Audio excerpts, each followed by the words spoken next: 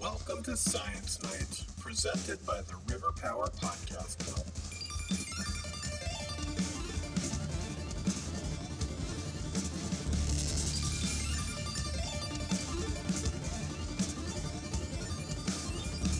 Welcome back to another episode of the Science Night Podcast.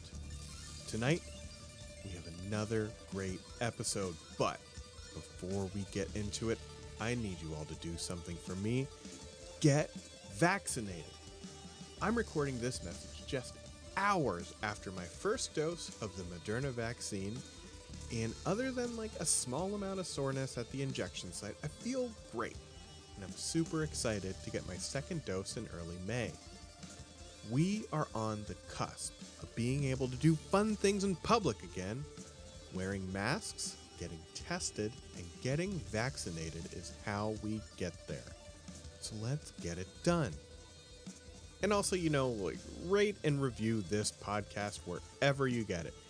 It's not going to help with the pandemic, but it will make me very happy. I'm really excited for this episode. I got to talk with Athena Actopus. She's a psychology professor at Arizona State University that studies cooperation in ways ranging from its evolution in human societies all the way down to the cellular level, with her work in researching how we think about cancer and potential new ways to treat it. She's also really into the zombie apocalypse and zombification, which is the topic of this show. So grab your go bag, head to your bunkers, and we're going to talk zombification with Athena Actopus.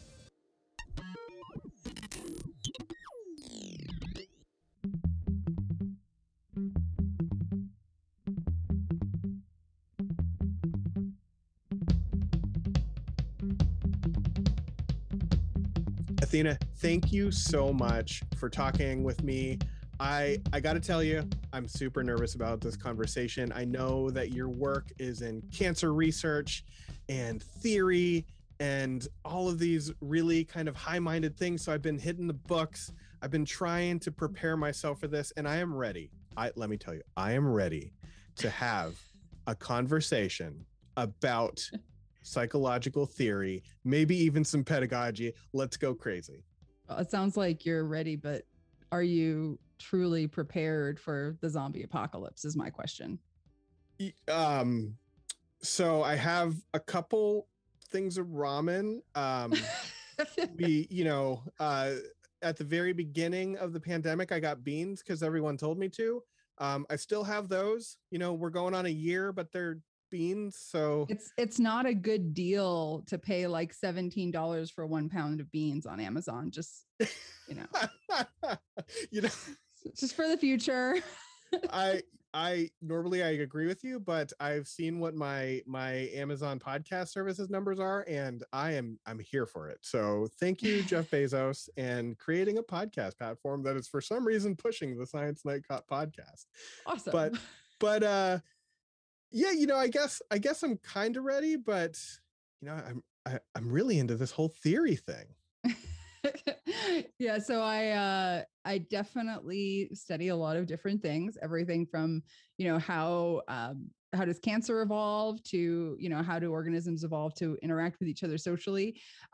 Everything kind of falls under this umbrella though of cooperation theory and conflict. And so across systems, whether we're talking about humans or cells in our body or cells in the kombucha I've got over there in the corner, these principles of cooperation and conflict apply across all these systems. And yes, and also in the zombie apocalypse. So are we going to talk about the zombie apocalypse? I think we have to talk about the zombie apocalypse. Oh, thank God. Because I'm going to tell you, I read all of your papers on theory, from the ER negative but not positive breast cancer paper all the way up through the cheating cell, which we'll talk about.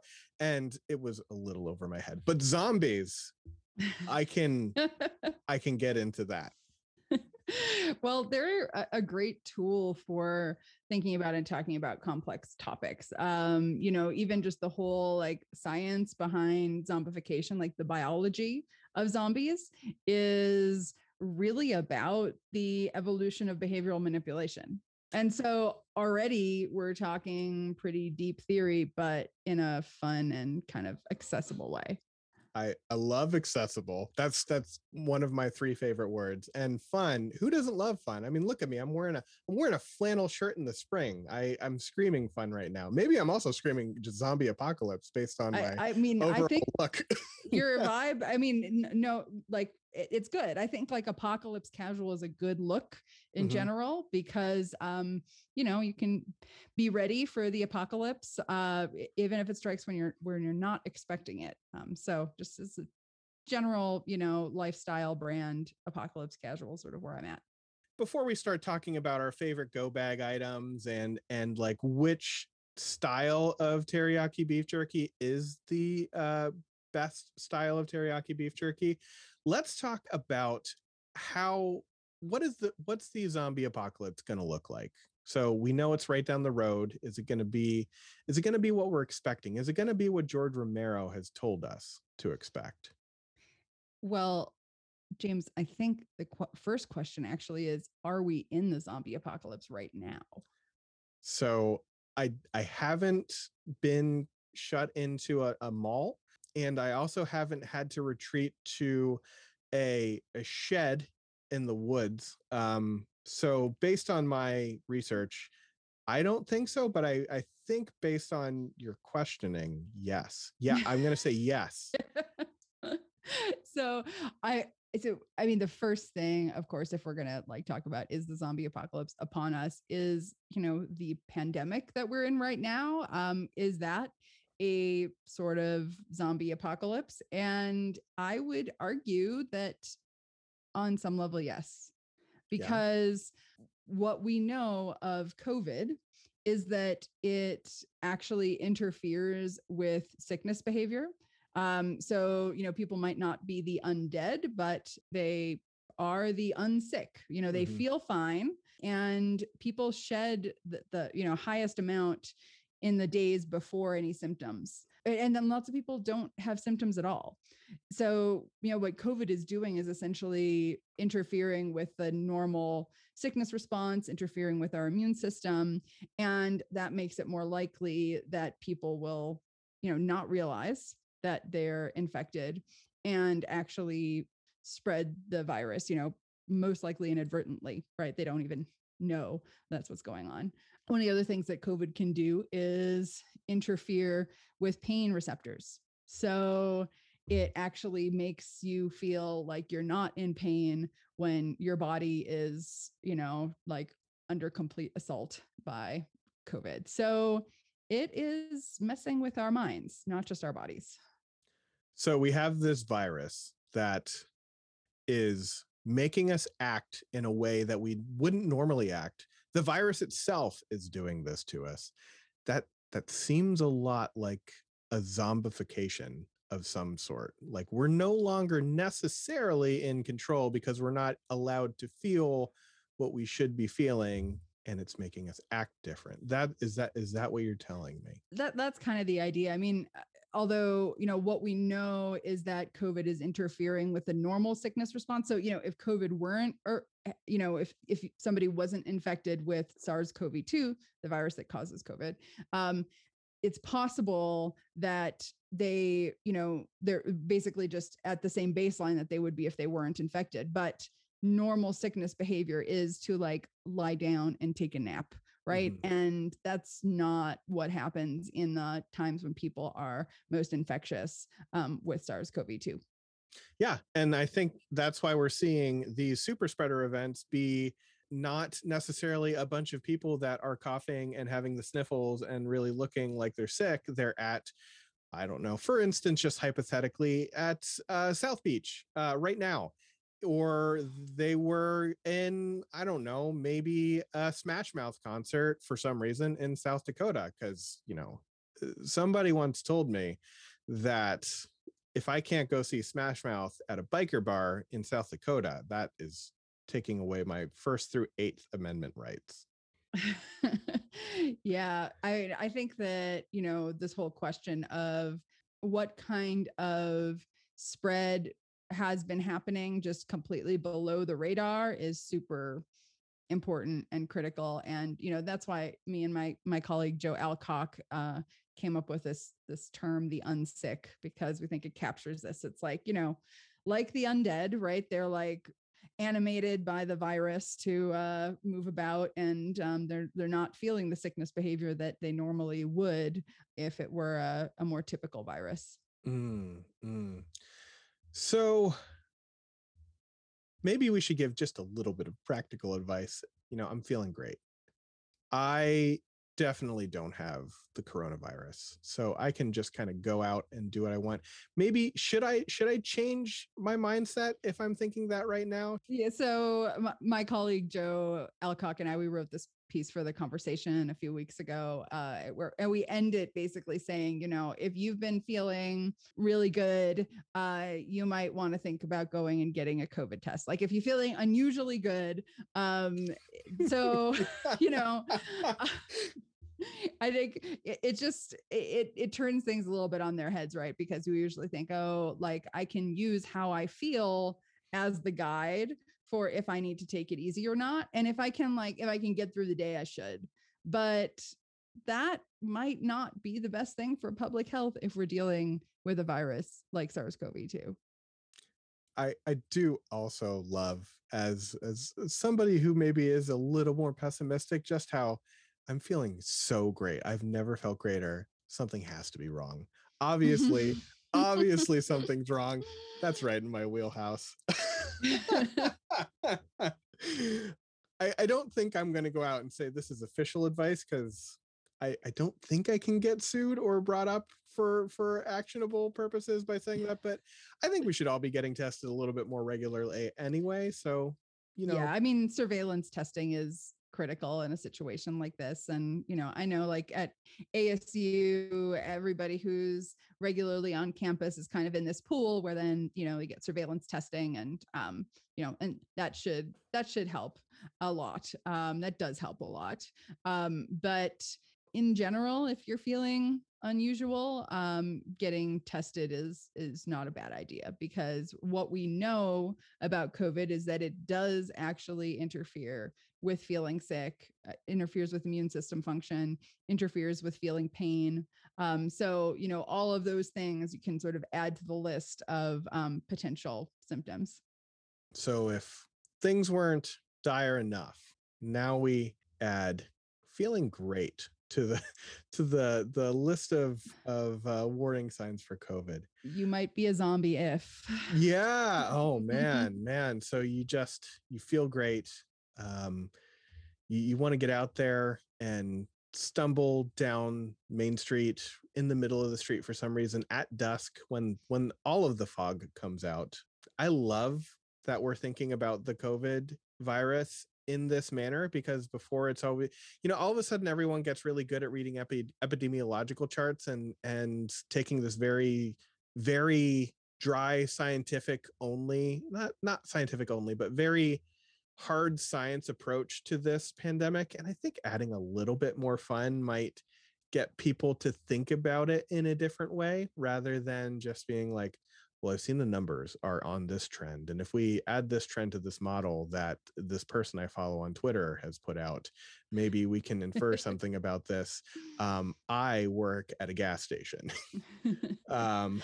Yeah, well, it is a zombie virus, and that's just like, going with sort of just what we know and understand about the biology of zombification. There are lots of viruses that affect their host behavior, right? I mean, like rabies is one. And it's not that unusual in general for, parasitic organisms to alter their host behavior in ways that propagate themselves. So, it's a zombie virus in that sense. If you believe in zombie ants and, toxoplasma having an effect on rats that make them more likely to get eaten by the cats to complete Toxo's life cycle, this is just another one of those things. You tuned into this podcast and you heard zombie apocalypse, dear listener. and you're thinking, oh, they're going to have some fun with it. And we are absolutely having fun with it. But this is the thing. This is not just in the realm of science fiction. This is science. There are, like we said, these viruses that can alter the host's behavior to move the virus on, to make the virus more fit, if we're talking evolutionarily. And there's also some cultural practices that can be considered zombification. Could you talk about that at all? Cultural zombie, as it were? I would, but I really just need to check my Twitter feed. Do you mind if I yeah, so we're totally zombified by, technology, by ideas. I mean, our brains and behavior are getting hijacked by these things. And some of that is by design, right? I mean, like as humans, we are just really good at taking in social information and using it. And that's kind of how we got to where we are today as humans, is because we can, share information and benefit from it. But it also means that we're kind of vulnerable to these various strategies for manipulating us through, sharing information, whether it's sort of, pretty straightforward marketing that's happening, or whether it's like a little more insidious kind of behavioral change happening on social media. Like all of those things, that is because we are inherently pretty receptive to information from other humans, because that in general was on average a good thing. We do have some filters, right? I mean, we don't just believe any bullshit that we hear, but some people more than others, maybe. I always try to not click on like the 7 weird things you can do to lose belly fat. You'll never believe number 3, but I always click on it. Maybe I need to take your advice a little bit more. But what if that 3rd weird thing that I won't believe is the thing that makes me Beachbody ready? Well, it's so weird, right? Yeah. Like the idea of like something unusual or strange or unexpected, like our brains are just like, oh, really? Like that's something that other people must not know. And since it's weird and unexpected, I probably haven't encountered it yet. So therefore, it's more likely to be valuable information. And we all, speaking about a skewed set of information, dear listener listening far into the future, we just lived through a bit of an election, where, man, if you let yourself fall down that rabbit hole, I could see that being just another way of zombifying yourself, just really leaning into the politics a little bit too much. um in fact, I've been told on Twitter, on that wonderful thing with no downside whatsoever, that I might already be zombified based on the hashtags I was using. Is there any hope in the future? No matter what side of the politics you're on, you get zombified by it, right? I mean, like the fact is that, all of these, platforms, like they benefit from mobilizing people's energy and emotions and finances, right? Yeah. So, I mean, we're all victims of zombification, but it's partially because we've set up a system where that's the way that people can get their interests advanced. So, I think we kind of have to think a little bit about, what kind of institutions do we have? Do we want to have? What are their vulnerabilities to getting hijacked? How can we shore up those vulnerabilities, or redesign some aspects of the system so that they're not as vulnerable to being hijacked themselves or hijacking us, or turning us against each other. Sure. All of those things that are not good for civilized society. And what about the actual hijacking themselves? So we're talking about hijacking the brain, and I know just enough about neuroscience to be dangerous, but are we talking about like chemical pathways? Are we talking about, using the anatomy of the brain against itself via algorithm? How do you efficiently zombify somebody? So much of it is just about eliciting the emotions, because once you've got somebody angry or afraid, their whole brain chemistry changes, and it's much easier to get them in a state where they are willing to do something, whether it's sharing something or contributing money to something or, protesting something. Like, the fact is that our emotions are sort of this, this tool that moves us towards action. And that's been, really expertly exploited in recent history, I think. It's almost like there are people getting paid many, many, many thousands of dollars to make the thing that makes you click on the thing, whether that is the article, the game, the microtransaction within the game. It's just, how do we make this a dopamine button? That's all the person is really going for on the kind of end user side of things anymore. At least that's what it seems like to me. Everything's been gamified. Yeah, I mean, there's the gamification, and then there's also just, all these processes that have led to more polarization too, right? And a lot of that is through, hijacking people's fear about, about the other, right? Like almost painting anybody who they don't agree with as the outgroup or as the, the zombies. I mean, quite literally, like, political groups, loose organizations of individuals, like they will call other groups zombies. I mean, people even think of like those who don't agree with them often as like, oh, well, they just must not be thinking about it. Clearly they're a zombie.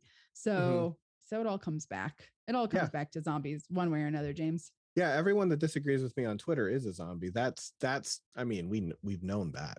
Why do I make it feel like I'm getting into a lot of Twitter beefs? Although maybe I should now and really kind of experimentally test this hypothesis by ruining my life. In the long tradition of self-experimentation. Sure. Yes. I've always wanted to live through the heroic age of medicine where would-be doctors would cut parts of themselves to see what happened, to see if that thing they thought was under there was really there. Are you living in the right century, James? No, I've often thought that why aren't we talking about humors anymore? We have all these leeches that aren't bleeding people. What's the point? And I think what we've really learned is that the Victorian plague doctor outfit is very useful these days. And we should be employing that instead of these little tiny masks. Why not full beak? That's a good point. I mean, and the longer it is, the better it is at keeping the social distance too, right? You make it pointy and long, then it's pretty hard to get close without scaring people off. That's the episode. Hashtag full beak. Hashtag full beak. We're gonna get it trending. Maybe I can sell that mask design. Put a nice Science Night logo on the side of the beak. Fill it with things. I haven't done enough research to know what to fill it with, but I know it's things that smell nice. Yeah. So. Well, and then you're going to have to put a bunch of, tightly woven layers of cloth too, to be consistent with the current research on what makes masks effective for COVID. But, throw in some frankincense and myrrh too. Why not? I mean, we'll obviously just sew a regular mask in the inside. So you'll be buying just a standard mask that looks really cool. So if you could find a way to zombify people into buying my merchandise, I would be all ears. We'll be right back, but first, a quick commercial break.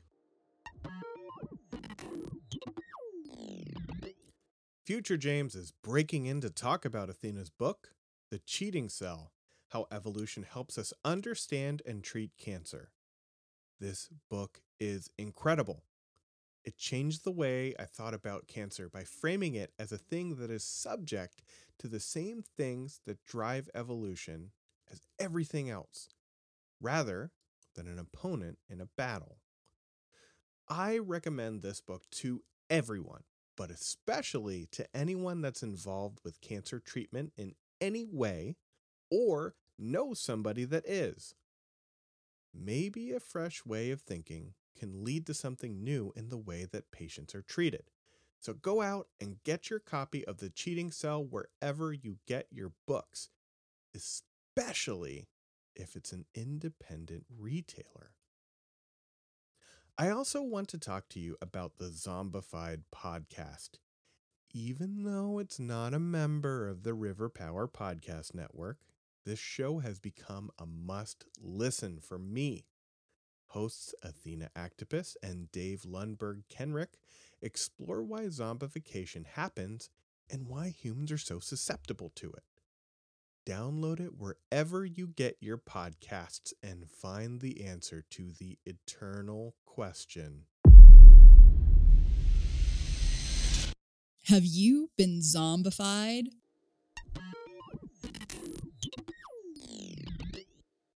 But what do you actually have in your go bag? So in my go bag, I actually do have a go bag because I live, you can't tell now because there's literally nothing viewable behind me, but I live in the wilderness of Vermont, which is particularly creepy when it is light for 3 hours a day in the middle of winter. Right now, it's actually kind of nice. The Green Mountains are turning green again, but I always keep some kind of dried food item, a granola, as we tend to have in abundance here in very hippie Vermont. And because I work in an anatomy lab, I have access to suture material, so I always keep some suture material in there as well. Fire starting stuff, a little hatchet of kinds. What am I missing? What am I, like a sawed-off shotgun? That sounds pretty good. Do you have like a life straw or something like that for water? No. That would be I live in an area where, I guess other than animal stuff, the water comes out of springs, and we just kind of put it in bottles and drink it, and probably get Giardia. All right. Yeah. Okay. Well, I mean, it depends how much of a pathogen load you want to carry through the zombie apocalypse, but it might be good to get a life straw just in case. I want to get it over with quick. I want to get as many pathogens. Listen, some people will survive the zombie apocalypse, and some will feed the zombies. And, I might be in that latter category, but I want to hear what you have in your go bag. You're in a very different environment than I do, so maybe there's some different things that you would have to think about. Yeah, well, I've definitely got the life straw because around here, any source of, if you see any puddle of, disgusting water, you're going to want to figure out some way of extracting something drinkable from that.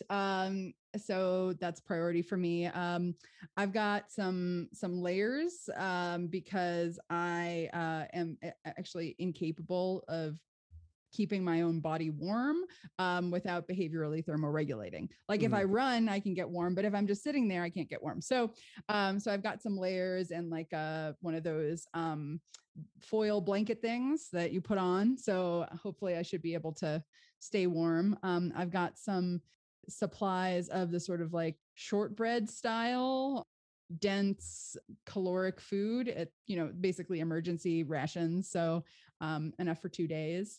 And, I've got some basic stuff in there, like, a knife and what else have I got?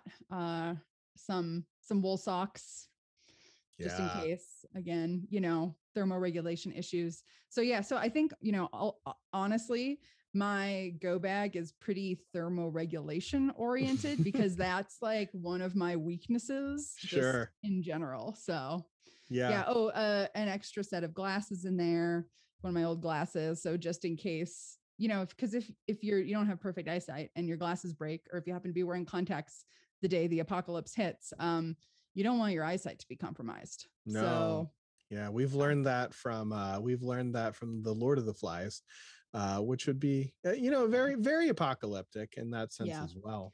Oh, I've also got some honey packets that are like this like that's amazing a great idea. Honey, yeah. I mean, super calorically dense, so you can eat it. It's antimicrobial, especially if you get like the really good kind. And so you can put it on wounds and it'll both help to, disinfect them. And if you put it down and then you put some cloth on top, it's almost like a little like sticky Band-Aid thing. So yeah, so stuff like that to me, it's like, you get these like little extra things that then can be useful. I've also got a couple of, little bottles of whiskey in there because, that's. I have a couple large bottles of whiskey. But that's just probably just like a Vermont thing as well. That's actually in your everyday carry, right? Sure. Yeah, Yeah. I try to not be more than 3 feet away from a bottle of whiskey. Maybe that's telling me something about myself. Maybe this is an intervention podcast. Although I guess since I'm in Vermont, I have to kind of localize it a little bit instead of honey. Well, it would probably be more like maple syrup, but we are required to carry no less than 3 ounces of maple syrup on our person at all times. I see. With tasting notes and labels of origin. But that's just kind of like when you get your license, they anoint you with maple syrup and then let you know that if you do ingest log cabin from that day forward, the little microchip they implant in your neck will be detonated immediately. Yeah. But I mean, that's not even maple syrup, so I totally get it. No. Oh man. So, a lot of states, they have industry where they'll regulate like steel manufacturing and everything. The Secretary of State of Vermont is waging a war against things like log cabin that use, by the way, artificial maple syrup is actually brown rice syrup. I've learned that because the Secretary of State will not shut up about it. And it's really great. But it's not the same as honey. The thing I love most about honey is that it kind of lasts forever. They've gotten, I think this is a real thing. I think this isn't something I'm making up that I've heard like third hand, but they've gotten honey from Egyptian tombs that have been tested and not found to be poisonous to No way. children over the age of 1. Don't give your newborns honey. That's amazing. Yeah. I mean, it is functionally immortal, which is great in the apocalypse. Yeah. So it's going to be like cockroaches, Twinkies, Keith Richards, and honey. Twinkies aren't that great after all. I mean, they're not great fresh, but I mean, like they're not great at lasting. Like they get, yeah. No, well, I mean, again, I'd rather have a honey crystallized. Oh, especially when it gets crystallized, people throw it away. When it gets crystallized, you're ruining it. You need to just eat it. Eat it like a spread it on your bread. Wonderful. Now I'm gonna eat honey. This could lead to a different kind of apocalypse when I've just eaten all the honey in the house after this recording. And for all the aspiring podcasters out there, it is great to add to your tea and give you the dulcet tones that you're hearing right now. It really helps with the low end. I will have to keep that in mind. I have not used it to those ends, but yeah, if you want to increase your timbre, just a teaspoon of honey in your pre-recording tea. Awesome. So what are the other things that we have to think about when we're talking about the zombie apocalypse? Otherwise, we talked about zombification, but we didn't talk about the apocalypse side of things, other than preparations. Yeah. Well, I mean, the whole question of like, can you trust people in the zombie apocalypse? Yeah. That's a huge issue. I'm curious what you think, and we can chat about it. Hey, I'm always the person that watches The Walking Dead and then talks to the person next to me that did not ask. It's like, people are the real danger in the zombie apocalypse. Man is the virus. So I tend to not trust people in general. Maybe again, that's just I grew up too close to Philly and we don't trust anybody about anything. And then I moved to Vermont and I'm still taken as an outsider. So it's interesting that you bring that up because probably the most cynical period of my life was when I was living in Philly. So yeah, it rubs off on you really quick. Oh, unless I love that place though. I have to say I love it, but it's pretty cynical. So unless the Phillies win, then it's like, hey, it's great. Nothing can ever go wrong. Grease the polls up. Philly famous for destroying itself after a victory. And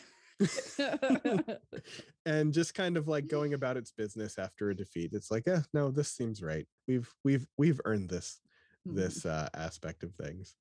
But no, like I really don't think I could trust anybody in an apocalypse because I know what I would do to like protect my family and the people around me, and I think I'd probably be part of the problem.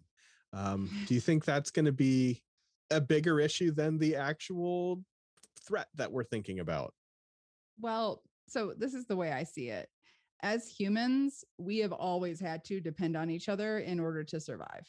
Mm, And we've kind of lost sight of that, I think, because of just how deeply our lives are integrated into markets, that it's like we forget that there's actually people doing stuff that makes it possible for us to like get groceries, delivered to our house, or, have like a pen that's really great to write with, or, anything. Like, how many people did it take to make this pen that I really like, that I completely take for granted because I can just order a box of them, right? sure.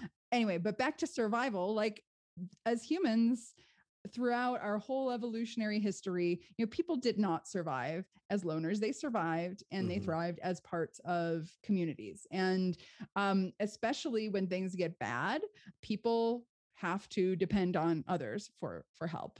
And if you look at what happens in the aftermath of disasters, like especially in the first week or two, like after a hurricane or an earthquake or, some other natural disaster, people band together and help each other without expecting anything in return. And there's this like spontaneous outpouring of generosity and trust and help, where it's like people aren't, keeping track in their little books of if they're getting paid back. They're just like, oh, somebody needs something, I can help.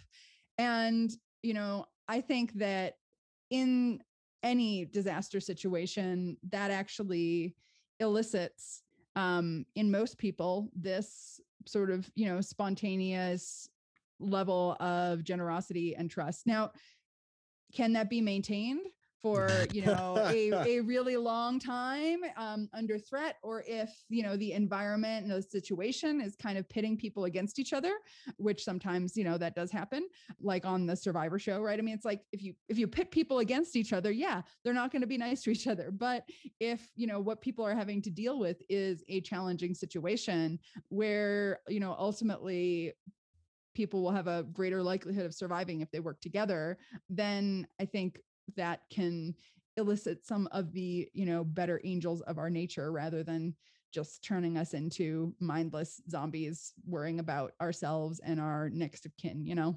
I've been very fortunate in my life that I haven't had to live through a lot of strife and emergency situations on like a regional or things other than just personal day-to-day things. But there were a couple times where I was having to either rely on a community or be part of the community that is helping a large group of people. One of those was I used to live in Central Florida, and I was there during Hurricane Ivan, which was not nearly as bad as it was going to be, but there was we need to check on our neighbors, make sure everyone's okay. Do you have water? Can we get you water? Can we do stuff for you? That sort of thing. And then again, with hurricane, maybe it's just me and the hurricanes are following me, but up here in Vermont, Hurricane Irene came through and really wreaked havoc on us, especially some of the more remote areas of the state. And that was like a whole regional approach to helping the state of Vermont through the disaster. Within hours after the waters kind of subsided, people from New York, Maine, New Hampshire, not Massachusetts, maybe they had their own issues, but New York, Maine, and New Hampshire kind of answered the call. So while I do love to be a cynic and say I don't trust anybody, I've witnessed and been part of people trusting people and getting us through things. Even in this own pandemic, we saw loads of celebrities singing Imagine, and it just changed the world in one Twitter video. Yeah, amazing outpouring of cooperation there. Yeah, and they're just beautifully appointed homes with meticulously thought out backgrounds. Yeah, that was Um, inspiring. yeah, it was a real ADBC moment. So what you're saying is there's hope, right? There is the thought that there is a desire for community somewhere buried deep down inside of us. Yeah, I don't think it's buried that deep. I think it's just constantly kind of batted away or shoved down by the systems that we are embedded in that make it really easy to have low friction transactions that Mm, move stuff and services around. And, like that's a system that is really good at propagating itself. And hey, we're all living in it. And I mean, and it's not all. I mean, it's not like it's all bad. I mean, we've had a lot of access to things like telecommunications and deliveries and things during this pandemic because we have a very robust market system. But there are a lot of people who do get left behind and don't get kind of incorporated into those, or they don't get the benefits that come from having those systems. sure. And so, yeah. Anyway, I guess that's a separate issue that Oh has to yeah. do with the Yeah. challenges with markets. But yeah.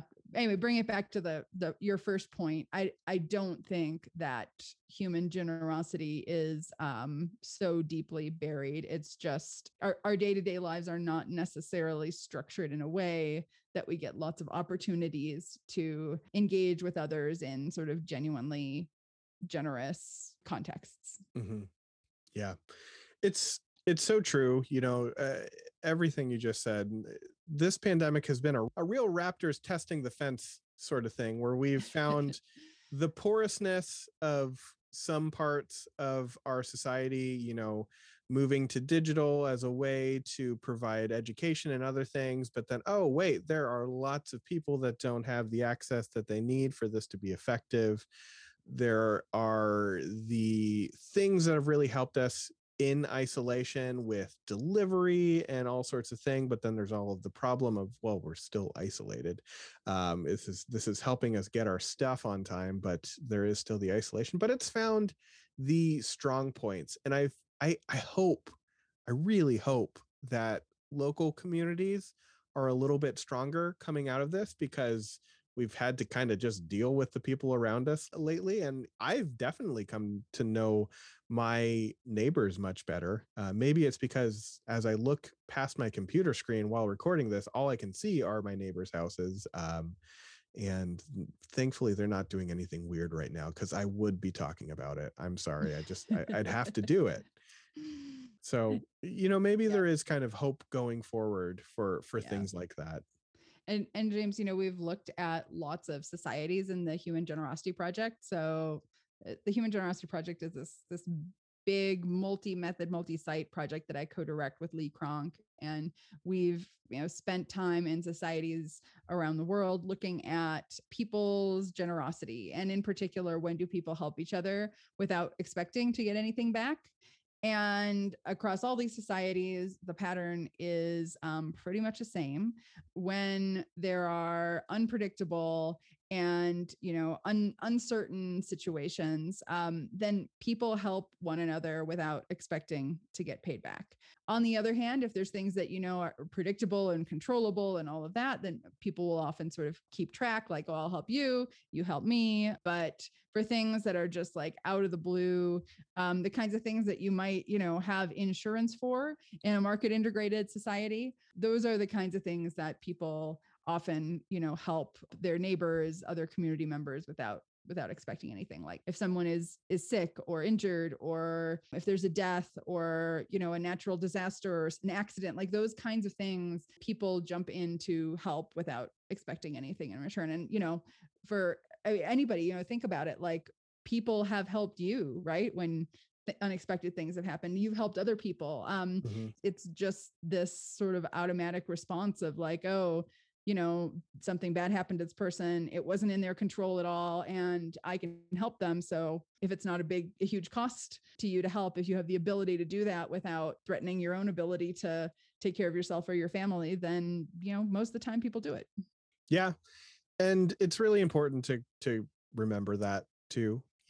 As I said so many times in this, it's like a broken record. I tend to be more of a cynic, but you really do have to think about the times that people went out of their way to help you, just like you said, with no expectation of any reciprocity there. maybe thinking about that is the thing that's going to make my heart grow 3 sizes during this very podcast episode. Well, you say you're a cynic, but I mean, you kind of are doing altruistic things even by having a science podcast. So I don't I really really believe you am about kind being of a cynic. changing the world. That's true. You're absolutely right. One thing that I do want to hit on as well is the theme of the zombie apocalypse that you've adopted in your, not just your work, but your science communication. Can you talk a little bit about how you use talking about the zombie apocalypse specifically as a jumping off point, just like we did it today, really?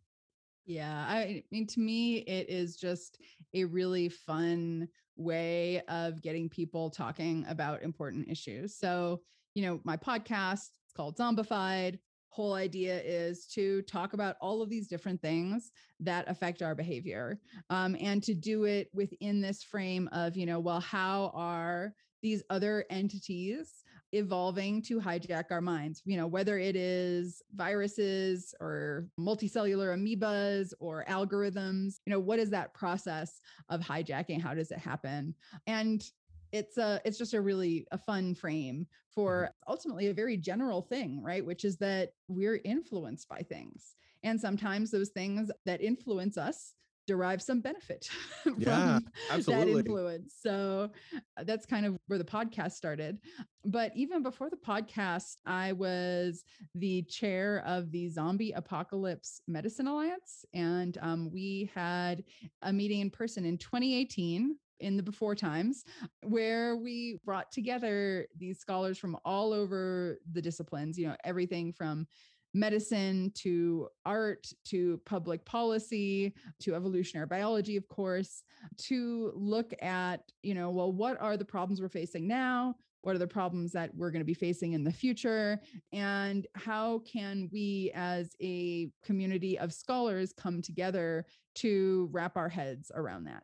Mm-hmm. And we required that everybody frame their talks in terms of zombies, the zombie apocalypse, apocalypses, zombification, etc. And this made for a really fun meeting, and one where people weren't using jargon, which was amazing. And, not only did they not use jargon, but they replaced that jargon with a shared language of the zombie apocalypse. So all of a sudden, we had people who did work on insurance policy, talking with epidemiologists, talking with engineers, talking with doctors, talking with artists, using the language of the zombie apocalypse to think about, what the challenges are that we are facing as society right now. So that has been super fun. And we ended up holding our 2020 meeting online, and you can actually watch about 80% of that meeting on YouTube, on Channel Z, the ZAM 2020, because we held it as a live stream. So, no boring webinars of people monologuing. No offense to people who have altruistically organized such things, during the pandemic, but we just didn't want to do that. So we had a live stream, which essentially was like 3 days of podcast style stuff on live stream, where people could, ask questions through Twitter, through Facebook, through YouTube, and had a really amazing group of speakers and also artists involved, like Baba Brinkman. He made raps every day, kind of about what was going on at the meeting. And, we just had a lot of fun, and we had so much fun that we kept doing it after the meeting was over. So like every Monday at 10:30, we have a show on Channel Z, and we have like a whole set of shows that we've got. There's a go bag challenge where we talk about stuff like, we were talking about earlier, like what's in your go bag and what do you need to have in your go bag. We've got the Dr. Zed show, which is me and Joe Alcock. Joe Alcock is Dr. Zed, and I'm kind of, helping out in the background. We've got a new show, Undead Live, that I host with Dave Lundberg Kenrick. This Old Apocalyptic House, if you're thinking that you might want to buy a plot out in the woods and you're not sure what to do with it. Lots of shows. Oh, Eat, Pray, Run for, slow food in the zombie apocalypse. So lots of options if you are into zombie apocalypse TV programming. We've got so many hours of live stream content up, and you can find us every Monday at 10:30 during the academic semester doing another show. So, and I will be linking to all of that on our website. I've got to say, I love everything you just said, but specifically two things really came to mind is the interdisciplinary nature of really everything you do is so important. I guess the best definition of myself is an anatomist. And if you put 5 anatomists into a room, we're not going to be solving the world's problems. But if you have an anatomist in a group with a bunch of different disciplines, you can really start to get the work done. And framing the conversation around anything that's not necessarily just laser focused on that one field is a way to include the whole group. And it's absolutely genius. And I'm sure you know that. The other thing that really stuck out to me is just the sheer amount of puns in Channel Z. And as a father, it really, really hit me right in the dad joke gene. So hats off to the work that you're doing, both in interdisciplinary translational work, everything under that umbrella, and the puns, the jokes, the inside jokes, the dry as a zombie's flesh humor that goes into it as well. You really fleshed that one out.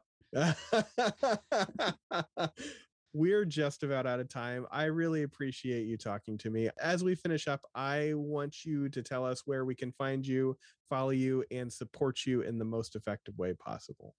Oh, thank you. Well, it has been so much fun, and I would love to hear from any and all of you. I am Athena Actipus on Twitter. I also just got on Reddit, and I love it. So, feel free to look me up on there and comment. I've tried to post pretty regularly stuff that I think is interesting and engage on there. And yeah, you can. I mean, I'm at ASU, so you can always go to my academic website there, or just athenaactipus.org. or actipuslab.org. I've got lots of resources up there. So you can find more, and yeah, definitely reach out. I love to hear from people who are interested in all of the work that I do, whether it's my work on sort of, cancer and multicellular cheating and cooperation, or stuff on human societies, or of course the zombie apocalypse. So I look forward to hearing from all of you. It's all really great. Go and find out more about Athena Actipus's work. She is amazing. Thank you so much, and have a great night, everybody.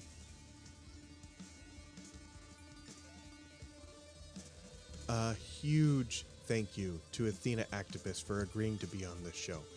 I'm such a huge fan of everything she does, and now that the interview's over, I can admit that I was barely holding it together.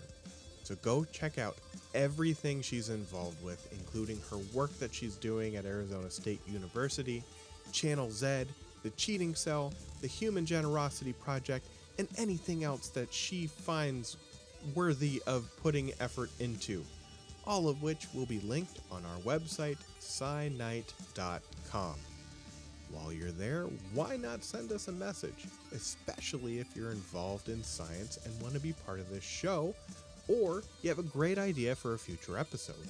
Either way, I would love to hear from you. Also, check out all the other shows from the River Power Podcast Network. We have Pulp from Beyond the Veil. Please enjoy The View, Stone Soup, Too Many Hats, and who knows what we'll come up with in the future. And when that news comes out, I'll tweet about it. So follow this show at Science Night 1, and I'm at James_Reed3.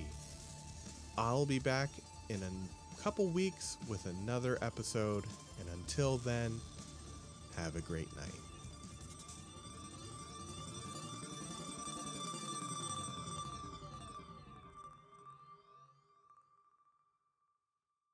Quick question. Are you going to have a video version of this, or is it just audio? No, I don't. All right, I'm good. pretty enough for video. I have a face specifically for the audio only format. Oh, that's not true. No, that's very true.